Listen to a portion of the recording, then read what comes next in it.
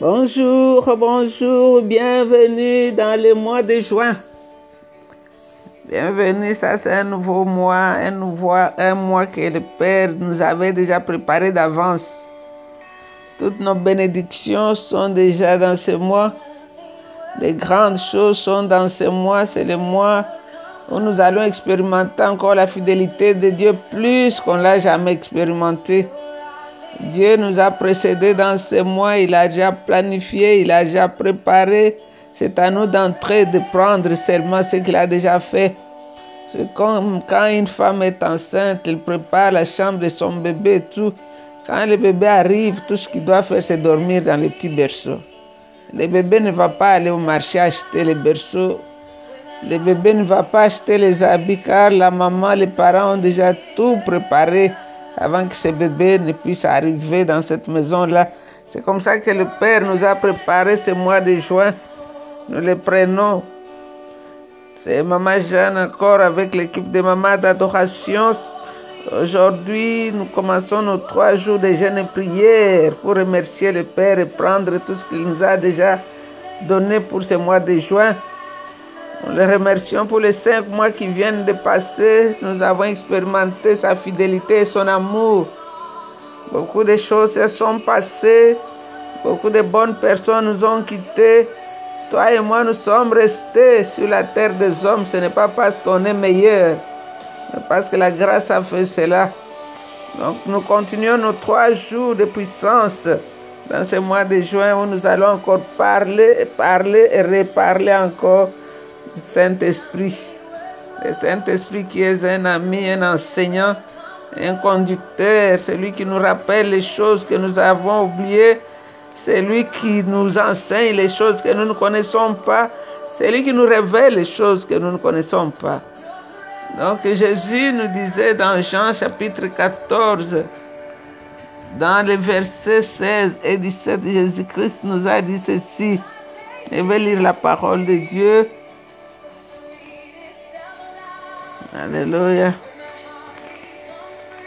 Jean chapitre 14, les versets 16 et les versets 17. Ça, c'est l'homme de Galilée dans ses premières heures, dans les dernières heures de sa vie. Le jardin de Gethsemane était juste à côté, la tombe où il allait être enterré était juste là à côté. À table avec les disciples, il leur a dit ceci. Je demanderai au Père de vous donner quelqu'un d'autre pour vous aider. L'Esprit de vérité afin qu'il soit toujours avec vous. Le monde ne peut pas le recevoir parce qu'il ne peut ni le voir ni le connaître. Mais vous, vous le connaissez parce qu'il demeure avec vous et qu'il est en vous. Voilà les paroles d'un homme qui passait ses dernières heures sur la terre. Et avant de partir, il voulait être sûr que les disciples ont compris qu'il ne va jamais les laisser seuls, mais par son esprit, il sera toujours là avec nous. Alors pourquoi le Saint-Esprit est tellement important? Je veux faire un petit rappel. Nous avons parlé, nous en parlerons toujours du Saint-Esprit. Pourquoi nous devons avoir le Saint-Esprit? Par exemple, Romains 8, 23. Parce que la loi de l'Esprit Saint qui donne la vie par l'union avec Jésus-Christ m'a libéré.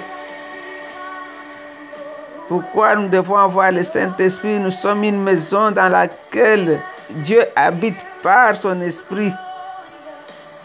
La loi de la mort, qui est la loi de Moïse, a été remplacée par le Saint-Esprit. C'est ce que Jean 1, 17 nous dit. Le Saint-Esprit veut communiquer avec nous. Le Saint-Esprit nous convainc du besoin d'avoir un sauveur. Le Saint-Esprit a un ministère plus puissant que celui de Moïse qui est appelé le ministère de la mort ou le ministère qui conduit à la mort. Dans 1 Corinthiens 3, 7 à 8. Le Saint-Esprit a une fonction, c'est de rendre l'homme juste devant Dieu. Pourquoi nous devons avoir le Saint-Esprit? Parce que le Saint-Esprit donne la puissance dans la prédication de l'Évangile. et les miracles. Parce que le Saint-Esprit demeure dans tout ce qui appartient à Christ. C'est ce que Romains 8, 9 à 11 nous dit. Et Ephésiens 1, 13 à 14, le Saint-Esprit donne la vie. Romains 8, 11 nous dit cela. Le Saint-Esprit nous rend progressivement saints chaque jour et donne la force d'obéir Dieu et vaincre le péché. Nous venons de voir avec Luc les tentations de notre Seigneur. Jésus n'a pas vaincu, n'a pas résisté au diable parce qu'il était Dieu, mais c'est parce qu'il était un homme rempli du Saint-Esprit qui avait soumis sa volonté à la volonté du Saint-Esprit. Et le Saint-Esprit l'a aidé. Il l'a conduit dans le désert pour le former. Et le Saint-Esprit l'a aidé à tenir ferme en utilisant l'épée qui est la parole de Dieu pour vaincre et chasser le diable. Le Saint-Esprit nous donne un plan à suivre pour notre sanctification. C'est ce qui est écrit dans les Romains 8, 4, 5. Le Saint-Esprit nous guide. Il purifie notre conscience à rester vrai. Il nous permet de prier correctement. C'est ce que nous avons vu avec le parler en langue. Que nous ne savons pas ce qu'il faut demander, mais par les soupirs inexprimables, le Saint-Esprit fait la vraie intercession que Dieu attend de nous. Et le Saint-Esprit nous permet d'appeler Dieu Père. Il nous donne la nouvelle naissance. Il nous remplit. Il nous permet de marcher ou de fonctionner avec ses dons. Le Saint-Esprit nous fait découvrir notre ministère au moment convenable. C'est ce que Paul et Silas ont expérimenté. Le Saint-Esprit a dit dans Acte 13, mettez-moi Paul et Barnabas à part pour le ministère pour lequel je les ai appelés. Et le Saint-Esprit te donne l'onction qui te permet d'accomplir ton appel. Il est très important que chaque chrétien soit rempli continuellement avec le Saint-Esprit. C'est une puissance. Jésus disait à ses disciples, quand le Saint-Esprit viendra sur vous, vous recevrez une puissance et vous serez mes témoins. Sans le Saint-Esprit, on ne peut pas témoigner de Jésus-Christ. Alors le mois passé, l'autre mois avant, nous avons aussi vu l'importance de parler en langue. Nous avons vu que le parler en langue était le signe même qui nous montrait que nous avons reçu le Saint-Esprit. Parce que les disciples dans la chambre haute, dès qu'ils ont reçu le Saint-Esprit, ils ont parlé en langue. C'était l'évidence, c'était le signe qui prouve que ces gens-là ont été baptisés du Saint-Esprit. Nous avons aussi vu avec Paul que chaque fois que un chrétien était baptisé du Saint-Esprit, il parlait en langue, c'était un signe pour l'édification. Ça t'édifie toi-même. Et puis pour les non-chrétiens qui sont à côté de toi, le Saint-Esprit peut leur parler dans une langue qui va les convaincre. Que toi, tu ne connais même pas ce que tu es en train de dire. Le Saint-Esprit est en train de donner un message à ton voisin. Alors ce mois ici, nous allons voir comment recevoir le Saint-Esprit ou bien comment aider quelqu'un d'autre à être rempli du Saint-Esprit. Et pour cela, j'ai pris les 7 étapes de Kenneth E. Hagin. Il nous a donné 7 étapes qui peuvent nous aider. Comme je le disais le samedi passé avec le psaume 27 de David. Je disais que David, dans ce psaume 27, verset 4, nous donnait son plan d'action, les secrets qui lui a permis de rester l'homme selon le cœur de Dieu. Il nous avait révélé son secret. Il avait quelques étapes que nous pouvons voir dans cette prière-là. Alors ici aussi, nous voyons avec M. Kenneth, notre frère, cet homme a expérimenté la puissance du Saint-Esprit. Il a expérimenté sa relation avec le Saint-Esprit et il a écrit beaucoup de livres sur le Saint-Esprit. Alors, nous allons prendre un peu l'étude qu'il a faite et nous allons aussi parler de ce que lui a expérimenté. Ce n'est pas mauvais d'étudier ce que quelqu'un qui a réussi dans ce domaine a étudié pour nous aider aussi à partir. Parce que vous savez, dans un livre, vous pouvez recevoir la connaissance que quelqu'un a travaillé 40 ans, toi tu la reçois dans 1 heure. Tu ouvres seulement son livre sur une page, juste une phrase, ça débloque ton esprit. Et cette personne a passé 40 ans pour chercher, écrire ce livre. Toi, dans 1 minute, tu peux recevoir quelque chose. Donc, nous allons voir les 7 étapes que Kenneth Hagin a donné, comment recevoir le Saint-Esprit ou comment aider quelqu'un. Alors, il nous a d'abord donné les Jean chapitre 14, 16, qui était l'enseignement ou les conseils, je ne sais pas comment appeler ça, les dernières paroles que Jésus donnait à ses disciples quand ils étaient tous dans cette chambre haute en train de manger autour de cette table où on lui posait des questions, il répondait. Alors il leur a parlé ici du Saint-Esprit en leur disant que je vais demander. Le verset 15 dit, si vous m'aimez, vous obéirez à mes commandements. Je demanderai au Père de vous donner quelqu'un d'autre. Il est en train de partir. Il dit, il y a quelqu'un d'autre qui est exactement comme moi, qui dira exactement ce que je dis et qui fera exactement ce que je fais, qui va vous aider. C'est l'Esprit de vérité, afin qu'il soit toujours avec vous. Et aussi, si nous allons dans les Actes des Apôtres, chapitre 2, verset 32 et verset 33. Ici, c'est Pierre qui parle. Je vais lire la parole de Dieu. Acte 2, 32, 33. Ici, c'est Pierre. Pierre nous dit ceci, les jours de Pentecôte.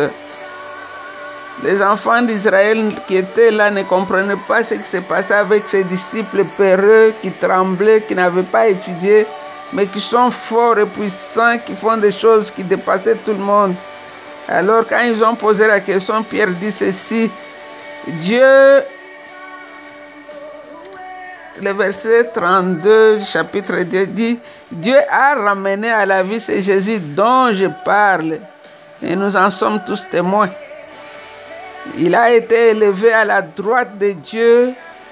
Il a reçu du Père le Saint-Esprit qui avait été promis.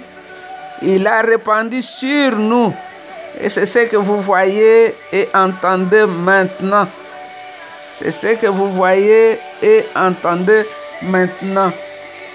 Alors, dans cette leçon, nous allons voir des choses. Il y a 2 buts pour lesquels nous étudions.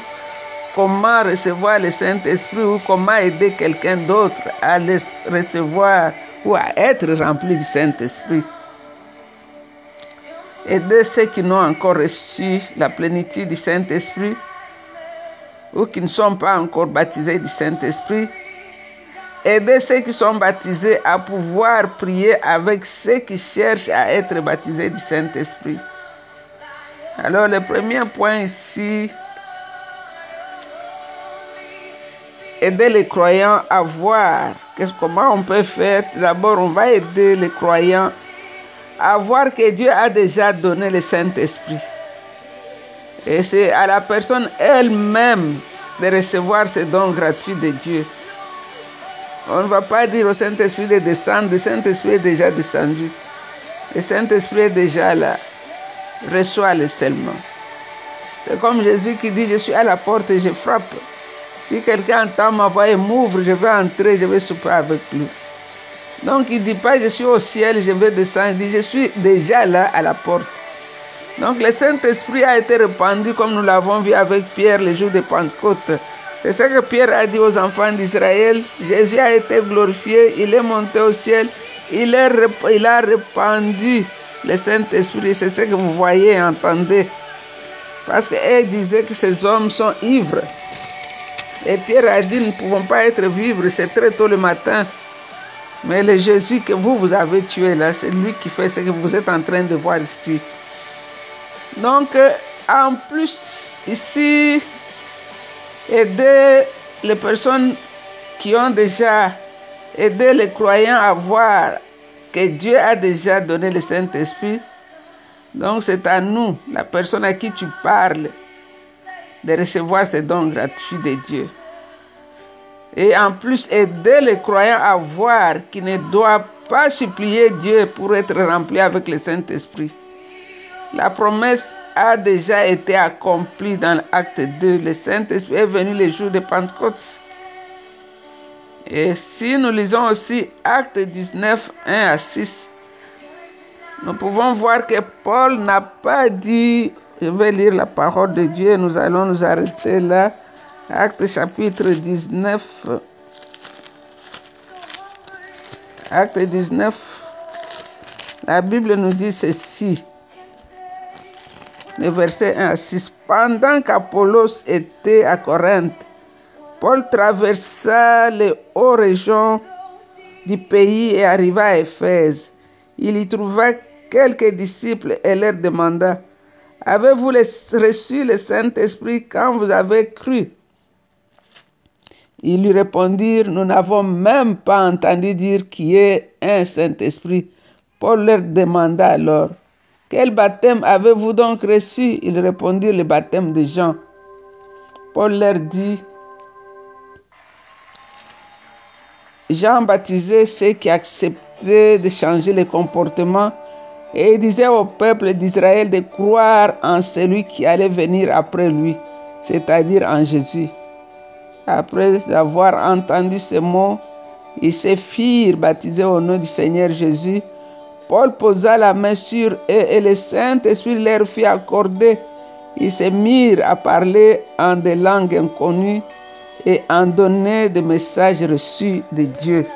Donc Paul n'a pas dit à ses disciples de prier pour qu'il leur donne, Dieu leur donne le Saint-Esprit.